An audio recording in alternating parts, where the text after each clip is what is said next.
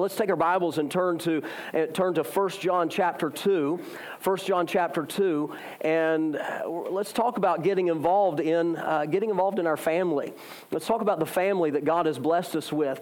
The Bible tells us that the church is a body. God has put the church together as He sees fit. He puts each person in the body of the local church as He sees would be best, and He brings each one to the local church because He knows what the church needs, and He knows what we need individually as well. But we're a family, and a family works together and functions together. Sometimes families fight together, but they shouldn't be doing that. We should grow and learn more about how we should relate with one another, so that we're honoring the Lord with our lives. And we want to talk about how our family functions, and we want to talk about some aspects of our family this morning, and learn from the Word of God why it's important that we function in love and in grace and letting God lead us as a family. Let's look here in 1 John chapter 2 and verse 7. The Bible says, "Brethren, I write no new commandment unto you, but an old commandment which ye had from the beginning. The old commandment is the word which ye have heard from the beginning. Again, a new commandment I write unto you, which thing is true in Him and in you, because the darkness is past, and the true light now shineth." Now, he's saying, I'm writing a new commandment, but notice as he's writing this, it almost seems to be a little bit confusing, because he says, I'm not writing a new commandment to you, but I'm writing a new commandment to you. Now, what we need to understand here is the English language, we're limited on our words. For instance, the word love. We have one word for love, and we'll talk more about this in just a little bit. In the Greek language, they had several. They had, and we'll talk about three of those this morning. But the word new here, it has a couple of different meanings. One of the meanings is new, like it's brand new. It's a new concept or a new product or something like that. It's new in time. It's brand new. Then there's another meaning for the word new, and it's new in character. And he's saying, look, this is an old commandment that's been around from the beginning, but it may be new to you. It's a new concept I'm teaching to you. It's a new commandment that I'm bringing to you.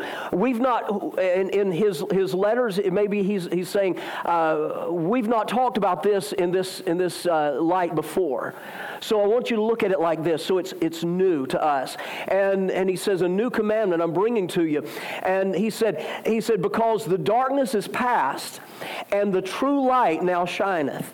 Now, from our past weeks, our past studies, we've seen how that the light that he's talking about is the light of Jesus Christ and His holiness, the light of His love, and the life that He offers to us.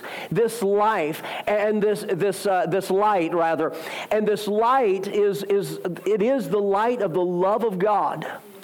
We see the love of God evident throughout this epistle.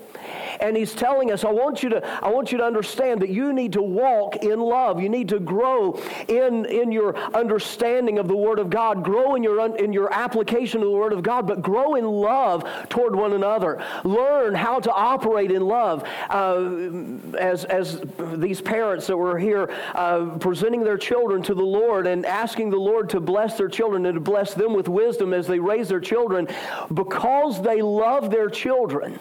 They want to teach them in love, but one of the ways they're going to teach them is in grace. They're going to teach them with grace. They're going to graciously guide their children, not harshly. See, parents are to lovingly, like a shepherd is going to guide his sheep and to teach his sheep and train his sheep. He's a shepherd is leading the sheep and showing the sheep which way to go. A shepherd is not a cowboy driving the sheep like a cowboy drives his cattle, right? We have the picture of a cowboy, taking a whip or something and driving the cattle along and getting them to move. That's not the way that parents are to operate. Parents are lovingly to teach and train their children, and through their love, the children respond in love and want to follow. So the Bible tells us to grow in grace and in the knowledge of our Lord and Savior, Jesus Christ. The more you learn about God, the more you learn about Jesus Christ, the more you're going to learn of His love. The more you're going to understand of His love for you. And I'll tell you, the way it usually happens is the more we learn and understand His love, the more we're going to love Him. And the more we love Him, the more we want to serve Him and please Him. And the more we want to stay away from sin. And the more we do that, the more He blesses us. And the more He blesses us, the more we love Him, right? And we're understanding more of His love. And it's just a wonderful little cycle there. Jesus said in John chapter 13, He says, "A new commandment I give unto you, that ye love one another as I have loved you, that you also love one another." Jesus is saying, I want you to love each other as I have loved you. Now, husbands and wives, it shouldn't be very hard for you to love one another, should it? Parents, it shouldn't be very hard for you to love your children.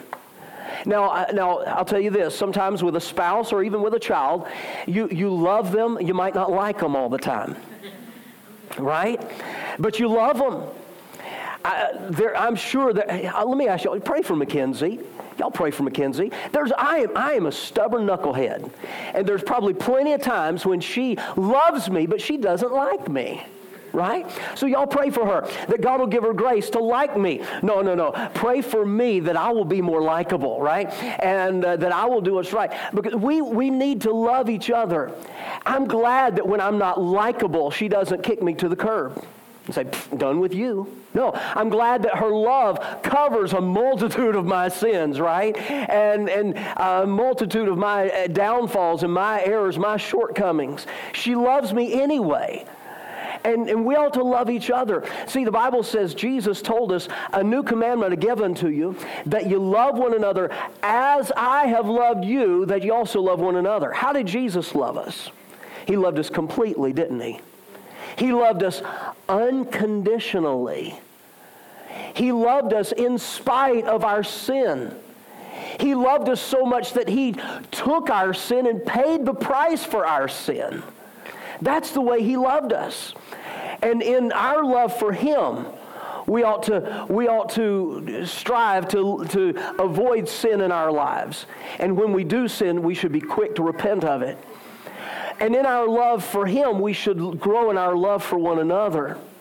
And as we grow in our love for one another, we're going to, as the Bible says, forbearing one another, loving one another, and encouraging one another, forgiving one another. The Bible teaches us to do these things. Jesus went on and He said, "By this shall all men know that you're my disciples, if you have love one to another." Now, I believe that this is an element of our lives that's missing. This is an element of the Christian life that's missing in a lot of churches today. Now, there might be a lot of talk about love, but it's not biblical love.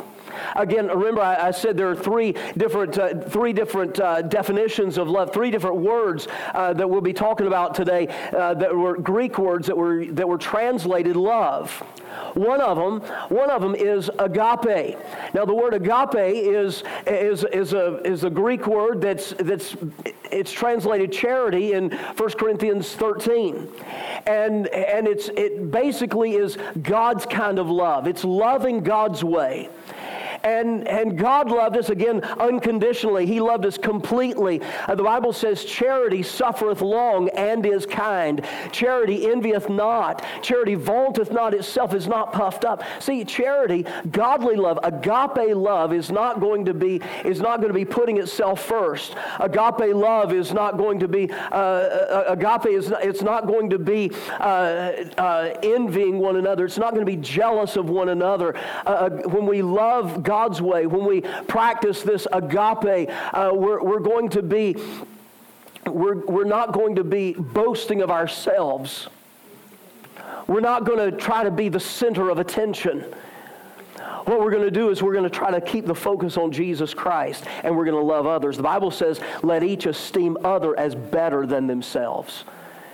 You know, if there's somebody that's better, we want to point the attention there, right?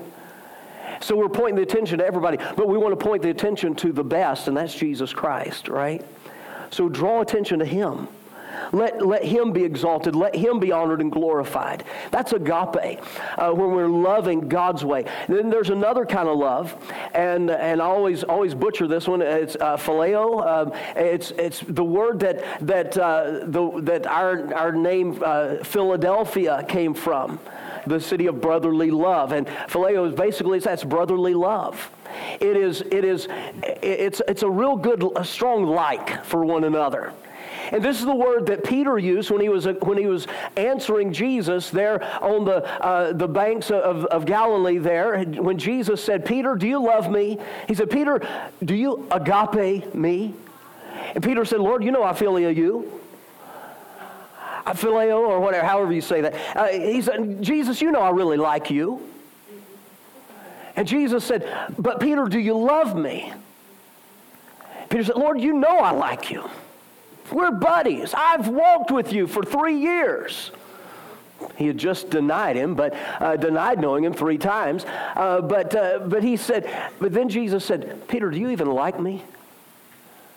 Peter's like, "Lord, you know." And he was ashamed because the Lord had asked him those 3 times if he loved him.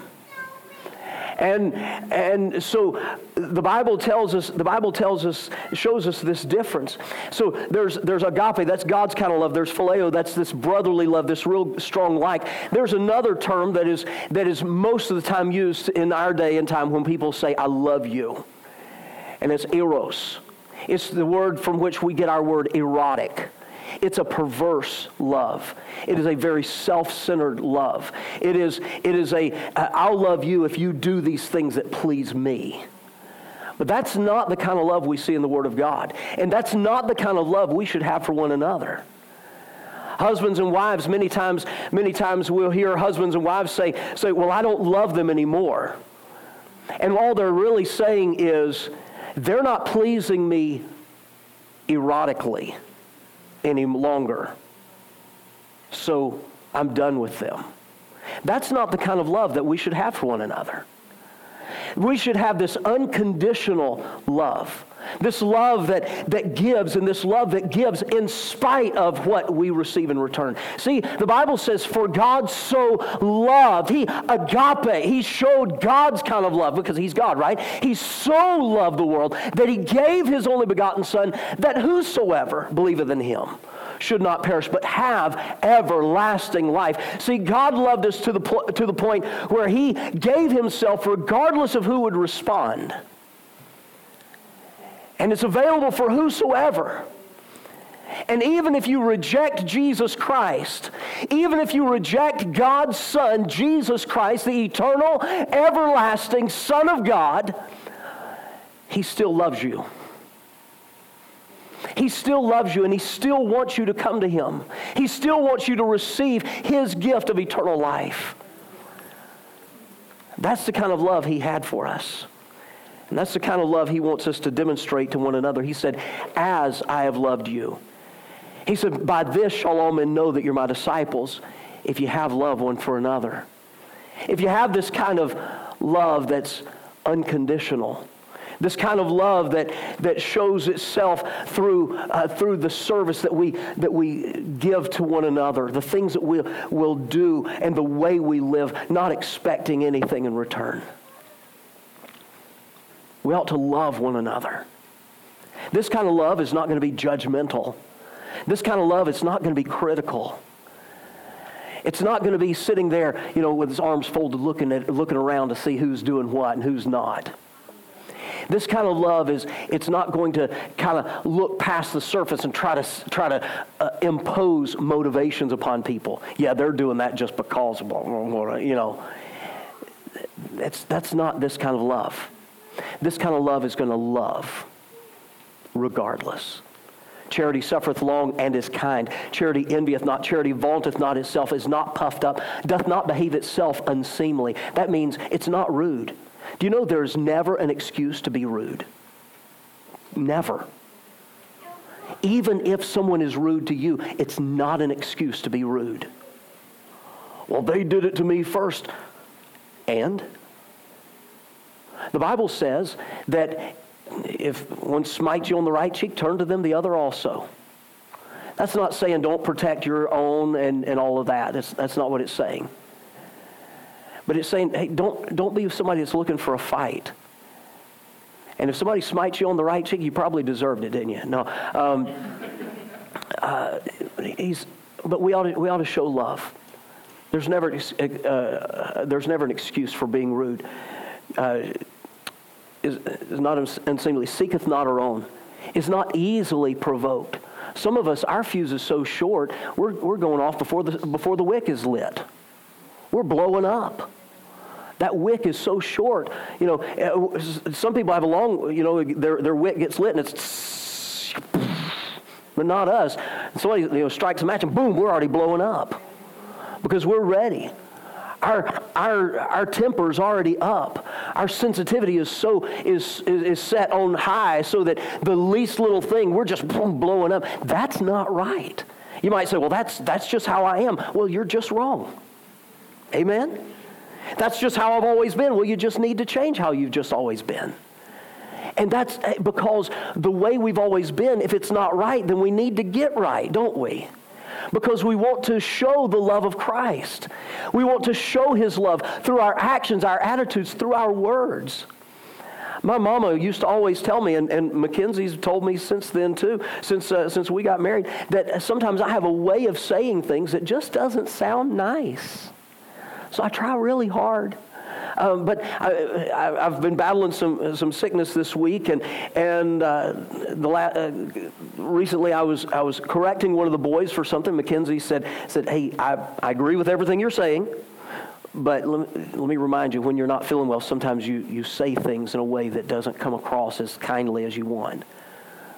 So I had to back off and try to say it nicely. Amen. We need to do those things. When we do wrong, we need to make it right. We need to be as kind as and loving as God would show us through His example that we should be. Is not easily provoked, thinketh no evil. We don't have a critical spirit. We're loving one another and expecting the best out of each other. Loving them and just not fabricating, not thinking, hey, well, they're just doing this and that. Hey,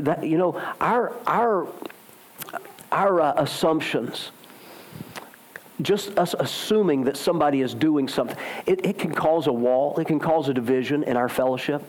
They might not be up to anything wrong, but if we assume they are, there's a wall there, and it's not their fault. It's ours, right? Because we have not shown the love that God would have us to. We're just assuming that they're doing wrong. And we need to work on that. We need to repent of those things, and we need to love God's way. Hey, how can we as a church function together if we have a critical spirit about each other? How can we as a church function in the way that God would be pleased if we are being rude to one another? If we're not loving one another, and if we're not realizing that people are growing at different paces in their Christian life. See, love. Look at point number takeaway number one. Point one is love, and takeaway number one is love for God and others must be the basis for everything we do. Love for God and others must be the basis for everything we do. Remember, Jesus was asked the question, what is the greatest commandment? And He said, the greatest commandment is thou shalt love the Lord thy God with all thy heart, with all thy soul, with all thy mind, and with all thy strength. And He said, the second is like unto it. Thou shalt love thy neighbor as thyself. Love them like you love yourself. Now how much do we love ourselves? Oh, we love ourselves, don't we? I mean, we might come across wrong to somebody, but we're gonna excuse it. We're gonna explain it. We're gonna have a justification for our actions or whatever, and we're gonna try to cover our. Hey, why don't we in our hearts? Why don't we have a justification for what somebody else has done rather than just assuming? Why don't we show some grace to them? Many times we're really good at wanting grace from others, but we're not good at giving grace to others. And that stems from a heart of love. Grace is going to come from a heart of love. We're going to show grace when we love like we ought to. I'm not saying that we never address sins. The Bible says if you see a brother overtaken in a fault, ye which are spiritual go to them and restore them. And we should do that. We should be in the business of restoration. The Bible says God has given us the ministry, that service, serving, and that comes from a servant, right? A servant should be humble and serving. God has given us this ministry of reconciliation, putting relationships back together. First of all, the relationship between us and God, between men and God. Hey, we have the ministry of reconciliation, going and showing the love. I wonder how many of our loved ones, how many of our friends, our family, our coworkers, our neighbors, I wonder how many of them would turn to Christ if we showed His kind of love. If they could see God's love in us, I wonder how many of them would desire to have a relationship with Him. I'm not talking about that all we should do is this, what's been dubbed as lifestyle evangelism, but our lifestyle has a lot to do with our evangelism. We should live the gospel. We should live a life that shows that we are free from sin and Jesus has the power to set us free. Hey, that's not to replace our going and telling them and preaching the gospel to every creature. Hey, but as somebody said, preach the gospel every chance you get, and when necessary, use words. Amen. We should live it and we should speak it. Let our life and our lips line up with the gospel. Let's love the way God does. Love for God and others must be the basis for everything we do in life. Everything we do. And as we love the way we should, then we'll be able to move to this second step here. The second point is koinonia. We've talked about koinonia before. Koinonia is the word that was used. It's the Greek word that is translated fellowship in Scripture. And fellowship is what we enjoy. Another word for it is community. We enjoy community in the local church because of God's love and because of our love, right? If we don't love the way we should, we're not going to be able to enjoy koinonia. The Bible tells us in the book of Acts chapter 2, verse 42, they continued steadfastly in the apostles' doctrine and fellowship and in breaking of bread and in prayers. This word fellowship, it means they took time to spend time together. And as they were spending time together, they were talking, they were bearing one another's burdens, as the Scripture says. They were sharing their needs, their cares, and because of their love for one another, they would bear those burdens. They would pray for one another. They would intercede for one another. But this koinonia, this fellowship, it also means it's joint participation. They were working together. They were participating together in the work of the Lord. They weren't saying, "Yeah, well, they're doing that," but and that's no. They were taking part in what was going on. See, as a church family, God wants you to do your part. And when you love the way that God wants you to, each of us will do our part in the local church, to edify the local church, to encourage the local church, to strengthen the local church. And the local church is the individuals. It's not an organization. The church is not an organization. It is an organism. It is a living, it is us. It's growing, it's alive. And I'm excited about what God is doing here in this local assembly, this local church, as we are opening ourselves to God to do His work in us and to do His work through us. I want to say thank you for those for each of you as you're taking part in the work of the ministry, as you're growing in your Christian life, doing what God has called us to do in the work of the ministry for the edifying of the body of Christ. The Bible says God gave some apostles and some prophets and some evangelists and some pastors and teachers for the perfecting of the saints. That's to help us to grow and to mature spiritually. We're to grow and mature spiritually for the work of the ministry. That means God has a job for you. As you're growing, there's a job for you to do. Just as we should be teaching and training each one as they come along to get involved, to find an area to be involved in the work of the Lord. to be involved in doing something for Jesus Christ.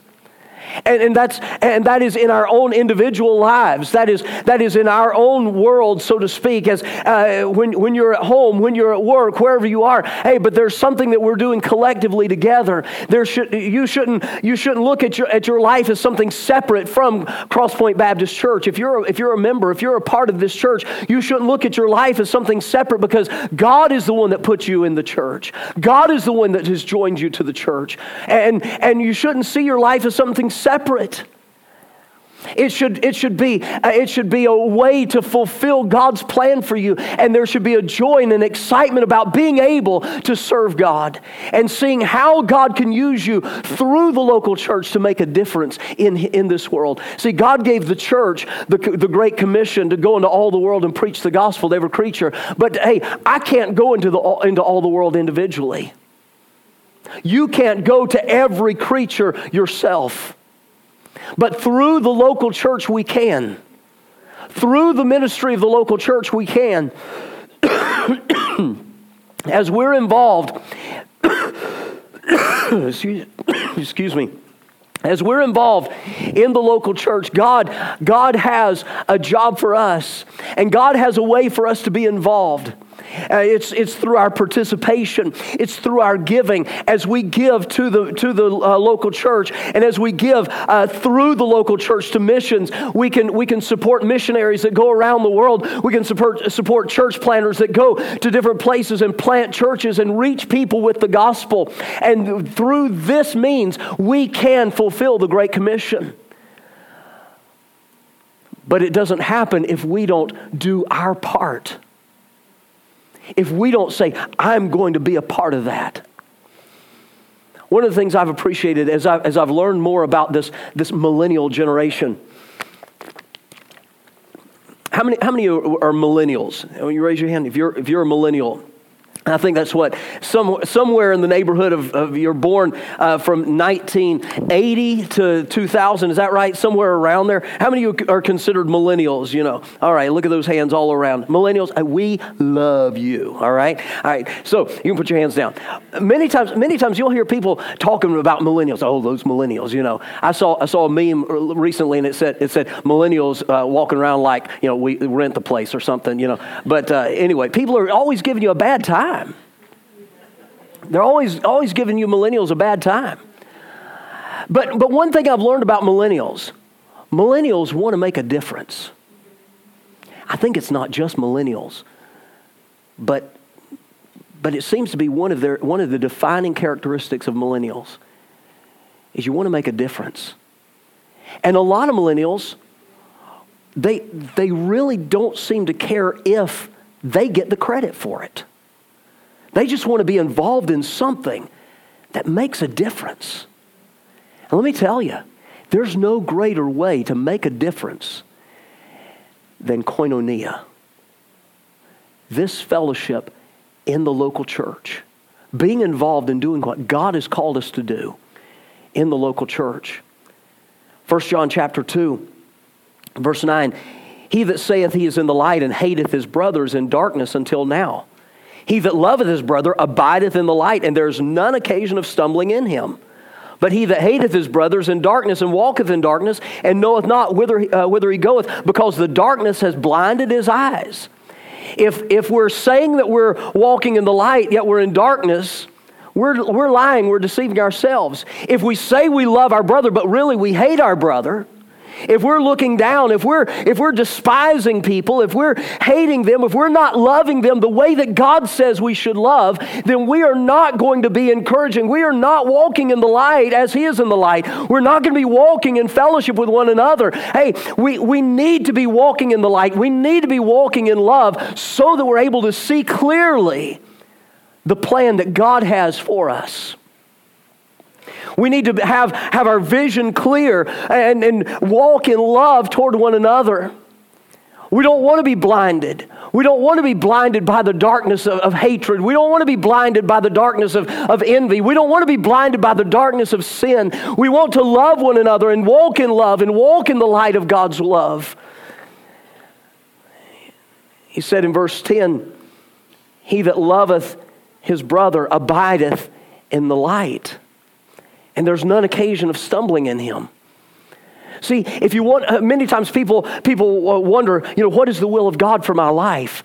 The will of God for your life is to abide in Jesus Christ, for you to abide in His light, for you to walk in a close fellowship with Him. And if that will be your focus, He'll open doors. He'll give you the opportunities. He'll make His will. If there's anything different that He wants you to do, He'll make it very plain for you. As I was pastoring in Georgia, I had my mindset, my focus was I was there, I was pastoring there, and I would often tell the church, my plan and my desire is to be right here until Jesus comes. And that was my heart until Jesus changed it. My focus was on doing what God had called me to do. And I'm not patting myself on the back and saying, look how wonderful I am. No, I'm not doing. What I'm saying is my heart's desire was to bring glory to God. And for that time, that's where God had me. But there came a time when I heard about the number of cities out west with large populations, over 10 times the population of the city that I was in, the little town I was in there in Georgia. Over 10 times the population, with not enough Bible-preaching churches to keep up. I went to the altar and I knelt and I began praying, God, would you send somebody? Would you send somebody to go shine the light? Would you send somebody to go and be a witness there? And God said, go. And in that moment, my heart was no longer there. My desire was no longer to stay at that church where I was in Georgia, but it was to go where God had called me to. And so God called me out here. Hey, I don't know where God has, what God is doing in your heart, but if there's something that God is leading you to do, I want to encourage you to be quick to obey Him. You might be like, well, I don't know what God is leading me to. Then maybe stay right where you're at. As far as don't make any major moves until you know that God is leading you. And just be faithful to the Word of God. Be faithful to come to church. Be faithful to participate in the church. Hey, get involved in any area that you can. And if God wants to move you somewhere, He'll make that clear. If God wants to put you somewhere else, He'll make that clear. But hey, let God be the one that makes the choice to move you. But you just stay close to Him and let Him open up the doors for you. Hey, and there are plenty of doors for your involvement in the local church. Let me tell you, the church needs each member. Sometimes people look here at there are people in churches around the country, and they look at California and they're like, boy, it's just a wicked cesspool of sin, and there's no way I'd ever want to move there. And you know what? In many ways, they're right. California, in many ways, is a wicked cesspool of sin, right? But hey, if Christians aren't coming here to shine the light, who's going to? Those of us that are here. Amen. But sadly, I'm hearing Christians who are saying, "Well, I can't afford to live here, so I'm leaving," and they're bailing on the state. And if the believers are leaving, who's going to shine the light? We need somebody that's going to say, hey, this is where God has me, and this is where I'm going to stay, and this is where I'm going to shine the light, and this is where I'm going to serve. I am going to do my part to see God's work fulfilled here at Crosspoint Baptist Church. I want to be a part and do my part in joint participation at Crosspoint Baptist Church. And as we do that, God will do a work. I want to encourage you, hey, find a place to serve. And get involved. And when we love the way we should, the light is going to be shining, and we're not going to have occasion for stumbling. When we're walking in the light, we're not going to get tripped up. Amen? Because we're walking in love for one another. And you're not going to get tripped up if you're doing things out of love for one another. You're not going to let the little things trip you up. You're not going to get caught in the traps that the enemy would set for you. But you're going to look at each situation and look at it like, hey, what's going to bring the most glory to God, and what is going to edify my brothers and sisters? We're going to look at it through the lens of God's glory and love for one another. The Bible tells us, charity suffereth long and is kind. Again, charity envieth not. Charity vaunteth not itself, is not puffed up, doth not behave itself unseemly, seeketh not her own, is not easily provoked, thinketh no evil. We're going to look through the lens of charity at each situation, at each decision we make, and what is going to bring glory to God, and how am I going to show love for my church family? How am I going to show love for those around me? That'll help us to keep a clear vision. See, my friend Dr. Paul Chappell says, when the heart is pure, the vision is clear. When our heart is pure, when we're loving out of a pure heart, when we are walking with God out of a pure heart, our vision is clear. We can see clearly the plan of God. We can see clearly what God is wanting to do. We can see clearly the decisions we ought to make when the heart is pure. Philippians says, only let your conversation be as it becometh the gospel of Christ. That whether I come and see you or else be absent, I may hear of your affairs, that ye stand fast in one spirit, with one mind, striving together for the faith of the gospel. See, when we are participating together, that's what the koinonia, that joint participation, working together, committed to the work of God, serving God together, laboring together. That's what striving together is. Striving together for the faith of the gospel. And when we're striving together, it builds that that's been called synergy, that energy that comes through that joint participation, and we can accomplish so much more. But we're striving together not for self-glorification, not striving together for self-gratification, but we're striving together for the faith of the gospel, lifting up God's word, lifting up the truth, so that all may know and all may hear God's love for them. Look at takeaway 2. We cannot accomplish God's will in our lives or in the church if we're not striving together. If we're not striving together. See, God's wanting us to walk in the light as He is in the light. And God says for us to love one another. We can't hate our brother and walk in the light. So if we walk in the light, we're going to be doing what God has called us to do. We'll have fellowship one with another. And this fellowship is going to lead us to participate together for the faith of the gospel. To promote Jesus Christ and His Word. And we're going to be striving together. Hey, families ought to be striving together. We shouldn't leave all of the work on our wives, men. We shouldn't leave all the housework on them. We shouldn't leave all the training of the children to our wives. We should take responsibility to be the leader in the home. And we should teach the children to respect their mother by us respecting their mother. Right? We should lead through our example and show them how to love one another by our love for them and for their mother. We should teach them. And we should, and wives should love, and mothers.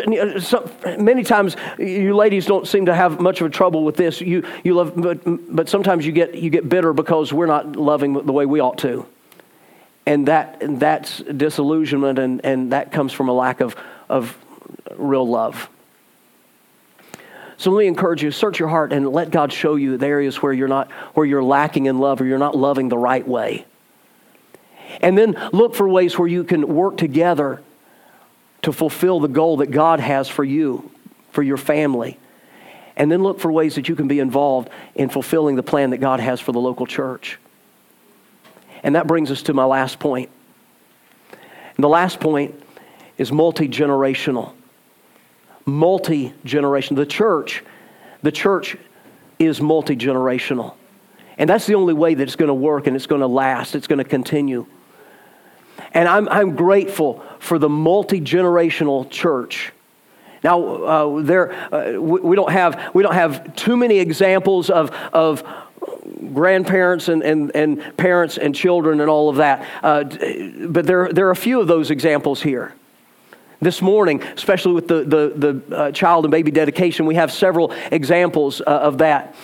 We have Ariane's mom is with us today, and it's such a blessing to have her. So she's here. Ariane's brother, Aaron, and his family back there, and then Ariane and Dominique, they're here, and got the grandparent, got the parents, and then we see the children, multi-generational. Got Damaris's parents and Hovig's parents here with us. And several family members. Thank God for that. And then, so grandparents, then parents, Hovig and Damaris, and then their children. Several other examples of that can be seen. But in the local church, we're talking about the seniors, and then talking about the, I guess you'd say, middle age or whatever. But we see this multi-generational idea in the Scripture, and we need this as we're working together, as we're striving together. Because, hey, millennials, you need the older generation. And older generations, we need the millennials. And then, what is it, Gen Z, is that the next one? Hey, you need the millennials. I know many of them are your siblings and they're annoying as can be to you, but you need them and they need you. And you need the other generations as well. We need each other to work together, to strive together. This morning, I've set 3 chairs up here for us to use as a visual. And these 3 chairs, I want us to see these as a visual this morning. And this first chair is representing the older generation, those pillars of the church. Those senior saints that are examples. That's the ones that the Bible calls here in 1 John chapter 2, the fathers. Then we see the second one. This is the one the Bible calls young men. That's me, right? And those that's us, the young men. This generation in between the fathers and the children. And then this one is little children. And this is speaking of different stages of spiritual growth and maturity, spiritual maturity, and so forth. It also speaks of age. And here's the thing. God has worked in each of these generations, in each life, in each group in different ways, and He's worked in each, and He is still working in each. But let's see what God's Word says to each one. He says in verse 12, I write unto you little children because your sins are forgiven you for His name's sake. I write unto you fathers because ye have known Him that is from the beginning. I write unto you young men because ye have overcome the wicked one.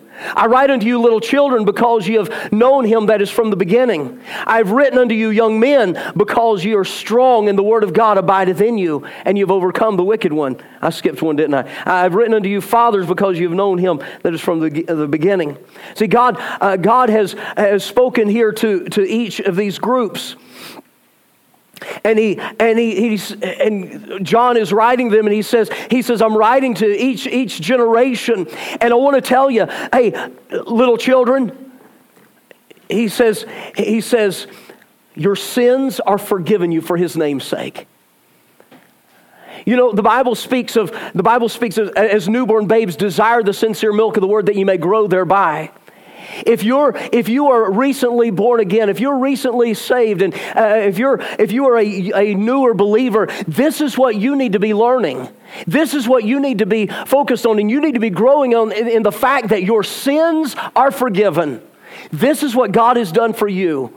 He's forgiven your sins. He's set you free. He loves you. These basic things of the Word of God. And you need to be excited about that. You need to be growing in that. You need to be excited about that. And you need to tell everybody you can about that.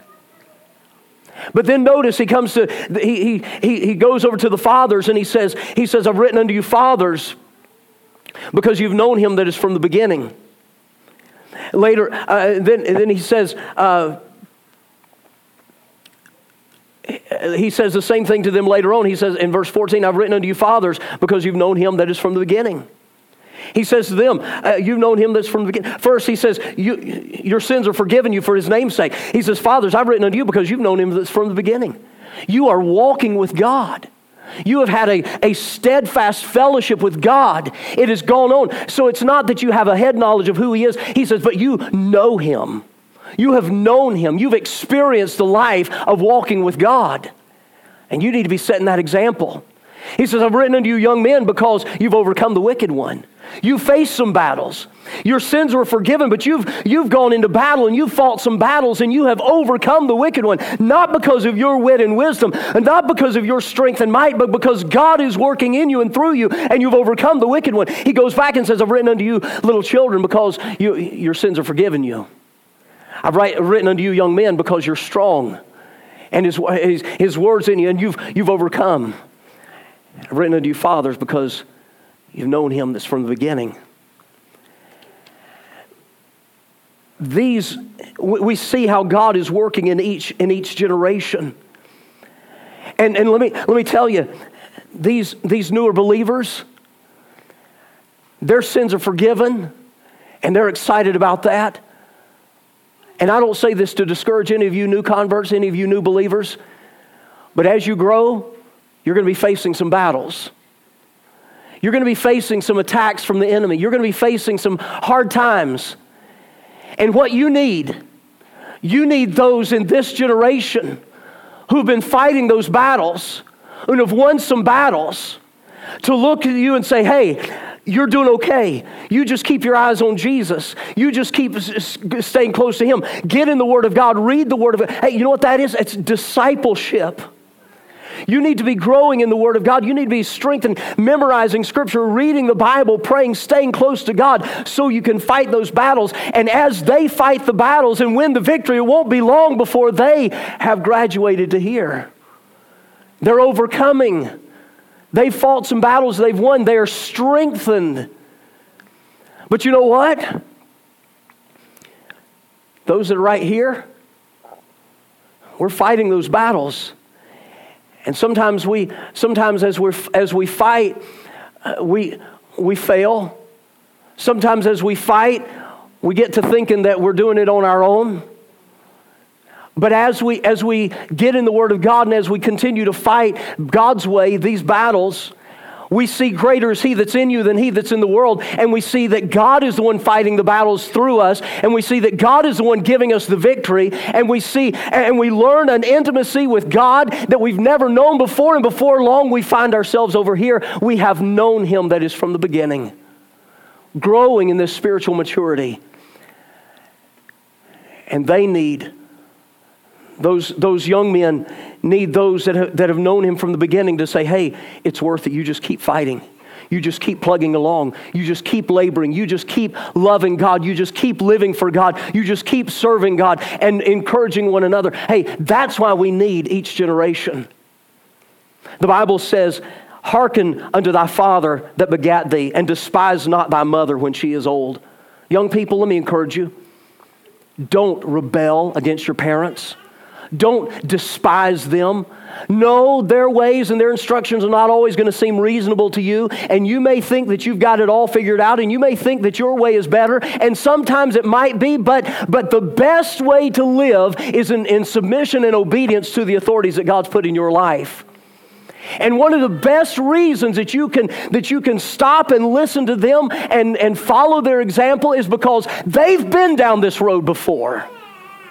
They've been 13, 14, 15, 16, 17 before. I know it might have been 150 years ago, but they've been down that road before. The details of the battles might be different, but the battles are the same because we're fighting the same enemy. He's been fighting against mankind ever since the creation of the world when God put man here. Satan has been fighting against man ever since then. For some 6,000 or so years, Satan has been fighting against man, and he comes at us with these tricks and these tactics and these devices, but we're not ignorant of his devices because they're the same things he's been doing all along. Trying to get you to doubt the goodness of God, trying to get you to rebel against the wisdom of God and the authorities that God has put in your life, getting you to think that you're wiser than He. But that's not the case. And we need to hearken. We need to love and listen to them. The Bible says the hoary head is a crown of glory. This word hoary, it means white-haired. The hoary head is a crown of glory if it be found in the way of righteousness. You know what I love to see? I love to see men and women of God who have been living for God and serving God. And even when their head is crowned with white hair, they are still loving and living for God. Just staying faithful. You know what that tells us of the younger generations? It's worth it. It's worth it. I heard a preacher friend years ago, his name is Dr. Don Green, older man of God, probably in his 90s now, well into his 90s now, I believe. He's in Lansing, Michigan. And he preached a message one time, and he said, "Is it worth it?" And he began going through and talking about some of the things we face in this life. And he'd say, "Is it worth it?" He said, "I don't know if it's worth it to you." He said, but let me tell you, from an old preacher, he said, "It's been worth it. It's been worth it to face the battles. It's been worth it to go through the trials. It's been worth it to stay faithful to Jesus. It's been worth it to stay faithful to my wife. It's been worth it to stay faithful to my church. It's been worth it to stay faithful to my family. It's been worth it to stay faithful to the Word of God." And when this generation says it's worth it, it gives this generation the boldness to say, "Hey, let me sharpen my sword. Let me just keep on going." Amen. And it gives this generation, when they see them facing it and winning those battles, it gives this generation the confidence to say, "Hey, if he can do that through them, he can do it through me." We need one another. Because here's the thing. We're not all going to do things exactly the same way that the other generations did it. And you know what? This generation is the generation that some of them may not have had electric lights when they were born. A telephone might not have been in every home. Some of the younger ones of this generation, they might have had a telephone in their home. This generation is probably those that grew up with a telephone in their home, but it was attached to a wall. And it had a cord that would reach all the way through the house. A cord attached to the phone that was stuck on the wall. When cell phones came out, they were these, bricks. This generation has seen it go from brick to little smartphones that has more technology in it than the first space shuttle that went to the moon. It's amazing. It just blows my mind. But that's this generation. This generation, they're the ones that'll show you how to do everything on your smartphones, right? I mean, if you need to know how to install an app or how to do something or how to tweet or post something on Instagram or whatever, hey, ask this generation. They might look at you and be like, "Tweet, Instagram, whatever." But hey, we don't do everything exactly alike. This is the generation of "How firm a foundation, ye saints of the Lord." This is the generation of let me remember. No, this is the generation of songs like "He touched me, oh, he touched me, and oh, the joy that floods my soul. Something wonderful happened, and now I know he touched me and made me whole." And this is the generation of Living Hope, Reckless Love, Man of Sorrow, some of those songs that we sing. And you'll notice, I don't think we've sung "He Touched Me," but here we sing songs from each generation. We respect the older generations. We realize that they have something of value to invest in each generation. We don't throw them out and say, "Old fogies, they probably don't even remember what we sang." We'll just tell them we sang those old songs and they won't know the difference. No. We don't do that. No. We respect them. And we realize, hey, there's something about the songs they sang. And we sing some of those. Oh, they have to meet the same criteria that the rest of the songs do. They have to be doctrinally sound. They have to be glorifying to God. They have to be worshipful. And they have to be easy to sing. You know, I love the Hallelujah chorus, but we're not singing it, you know. Some of you are like, Hallelujah chorus, what's that? But us older generations, we know, right? I love those, but we're not singing. It's too hard to sing in a congregation like this. Maybe one day, but hey, we respect them. But just as much as we respect the older generation, let me encourage you, don't look at us and say, you young punks with your new songs and these guitars and all, that's out of hell.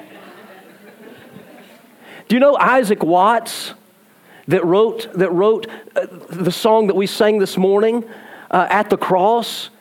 He was called carnal and sensual, and his songs were called worldly. I mean, alas, and did my Savior bleed, and did my sovereign die?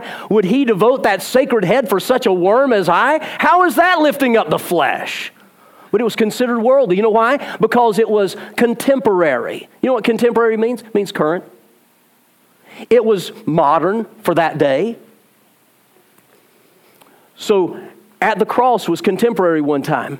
Blessed Assurance, Jesus is mine, was contemporary one time. So let me encourage the older generations not to get upset when the younger generation sing some songs that are doctrinally sound, worshipful, uplifting Jesus Christ, focusing on Him, and they're easy to sing. But let's us not look at them with criticism and spite. See, we need each other. We need each other. And there's going to come a time when this generation, because of age or health or whatever, they're going to graduate to heaven.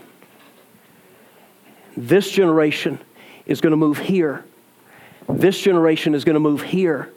And based upon how effective we've been in koinonia, loving one another, that's going to determine who sits here. Who are we reaching with the gospel? How many are being saved? Who is coming along and being trained in the work of God?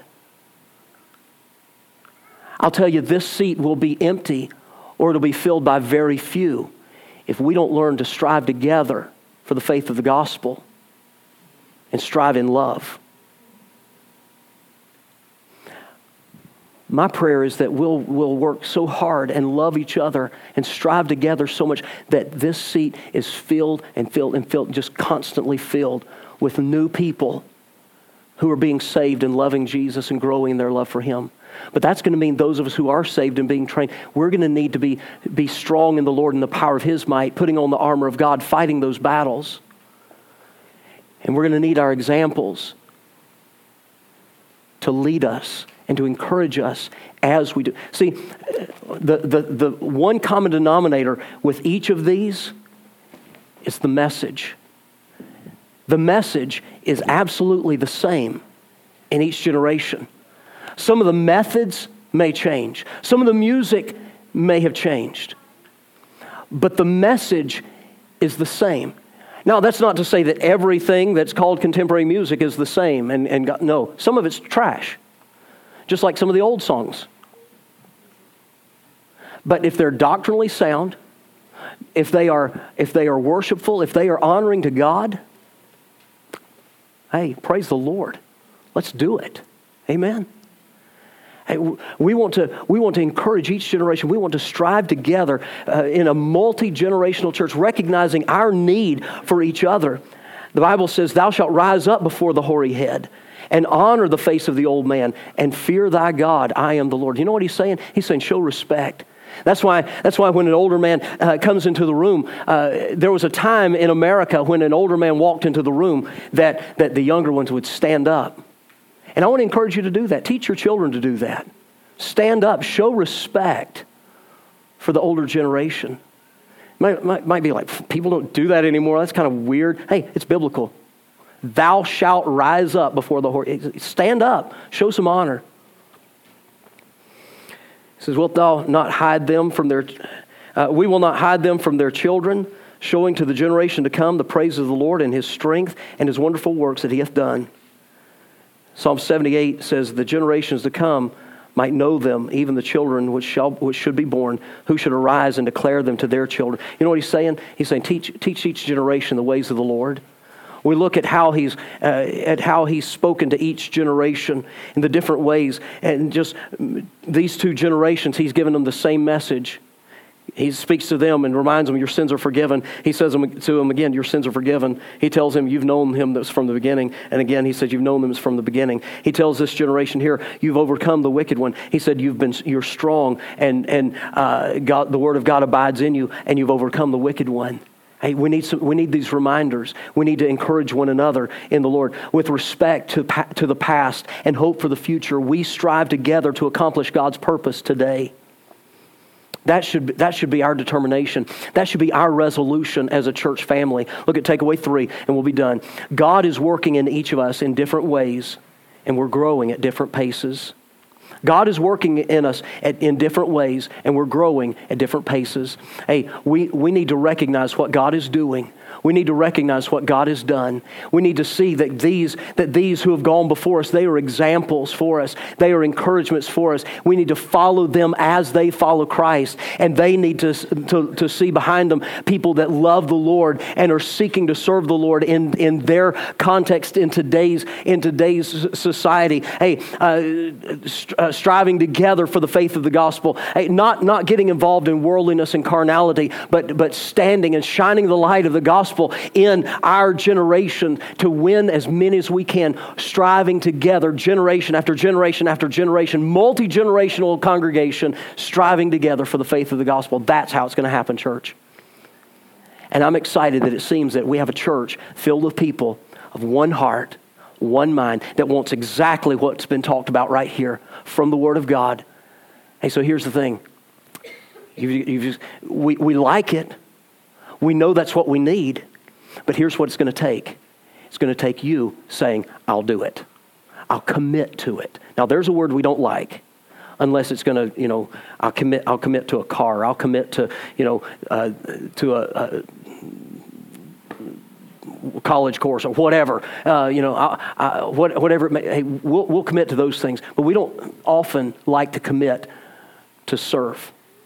We don't often like to commit to things like this, but this is what God calls us to.